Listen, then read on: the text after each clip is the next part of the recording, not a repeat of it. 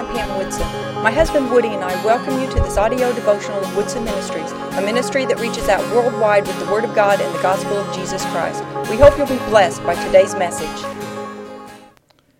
Today I want to talk to you about those who trust in the Lord shall not be disappointed. And I believe disappointment is one of the greatest problems we have in the body of Christ. I believe that disappointment is the opposite of trust. You can't trust and be disappointed at the same time. In 1 Peter chapter 2, verse 4, it says, "In coming to him as to a living stone, rejected by men, but choice and precious in the sight of God. You also as living stones are being built up as a spiritual house for a holy priesthood, to offer up spiritual sacrifices acceptable to God through Jesus Christ. For this is contained in Scripture, Behold, I lay in Zion a choice stone, a precious cornerstone, and he who believes in him shall not be disappointed."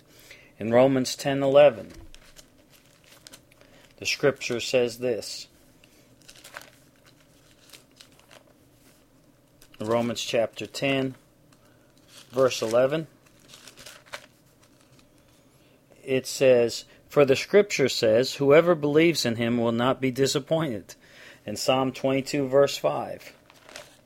So when God repeats himself, it's not because he doesn't have anything better to say. It's because this is important, and he's saying, think about it. But Psalm 22, verse 5.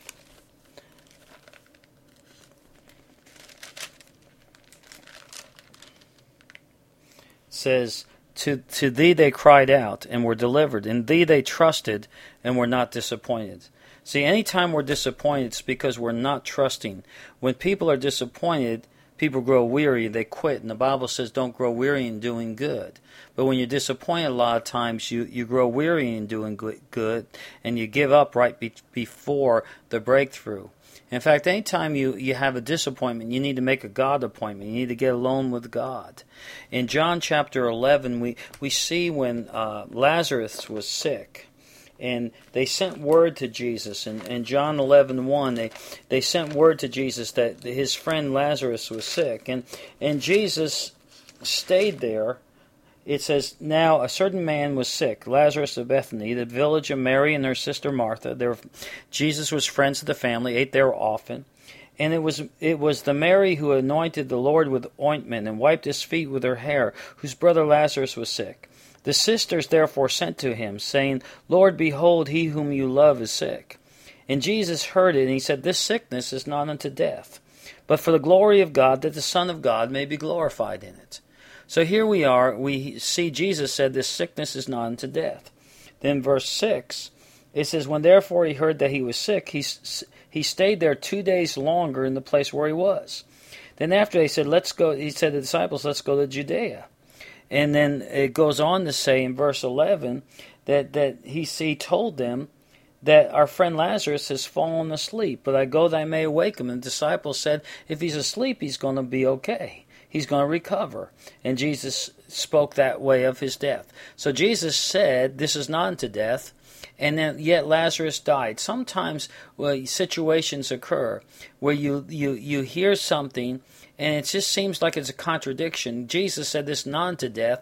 Lazarus died. Jesus purposely stayed there longer because he didn't want to, if he showed up, he'd have to be the healer, and he wanted to reveal himself as the resurrection. Later on, Martha comes to him and says, if you'd been here, my brother wouldn't have died. And he said, Lord, if you had just been here. She was disappointed. And he talks about being the resurrection. And Martha says, one day I know I'll be resurrected. I know he'll be resurrected. Or, but Jesus wasn't talking about one day. Jesus was talking about 2 days. He said, I am the resurrection. I am the life. He who believes in me will not perish. He that believes in me will have everlasting life. Then later on, Mary comes up to him, and the sisters were talking because she said, Lord, if you had been there, my brother wouldn't have died. Said the exact same thing. How many times we said, Lord, if you'd been here, I wouldn't have gone through a divorce. If you'd been here, my business wouldn't have failed. If you had been here, the ministry wouldn't have failed. If you had been here, so-and-so wouldn't have died. If you had been here, well, Jesus was there all the time.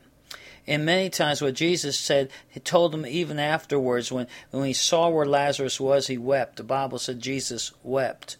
But then he didn't just stop just by weeping. He said he commanded them to roll away the stone. He told Mary and Martha, if you believe, you'll see the glory of God in John 11:40. If you believe, if you'll trust me, I'll turn it around. If you trust me, this won't end up in disappointment. And they believed God, and they rolled away the stone. He called forth Lazarus, and he revealed the resurrection power.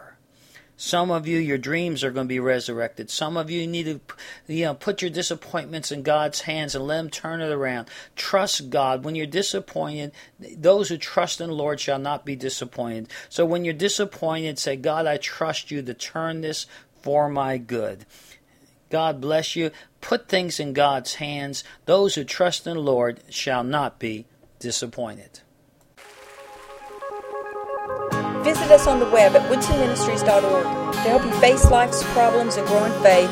We have video sermons, audio prayers, scriptures by subjects, and a prayer request form. Check it out and remember, nothing is impossible with God.